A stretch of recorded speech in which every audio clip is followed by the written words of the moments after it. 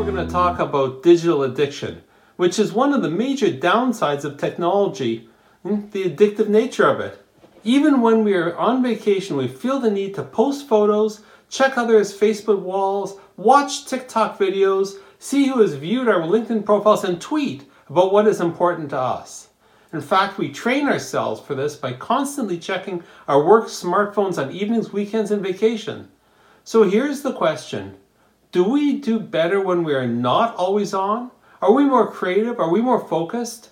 Are we more sensitive to our friends and family? Are we more likely to live more fulfilling lives instead of merely reporting on them or peeping at others? And some other questions. Is it possible to be a peak performer when you're not always on? Can you be always on yet not always be online? And is there a downside to social transparency? And do the information sources and people that we follow mean that we effectively are curating a limited walled garden perspective?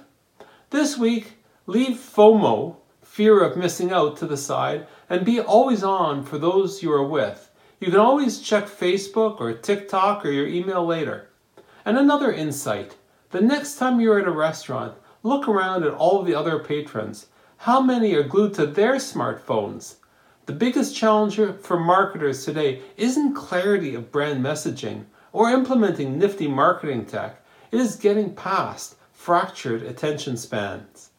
I'm Randall Craig. I hope this got you thinking. And if you'd like to speak to me, please reach out at www.randallcraig.com.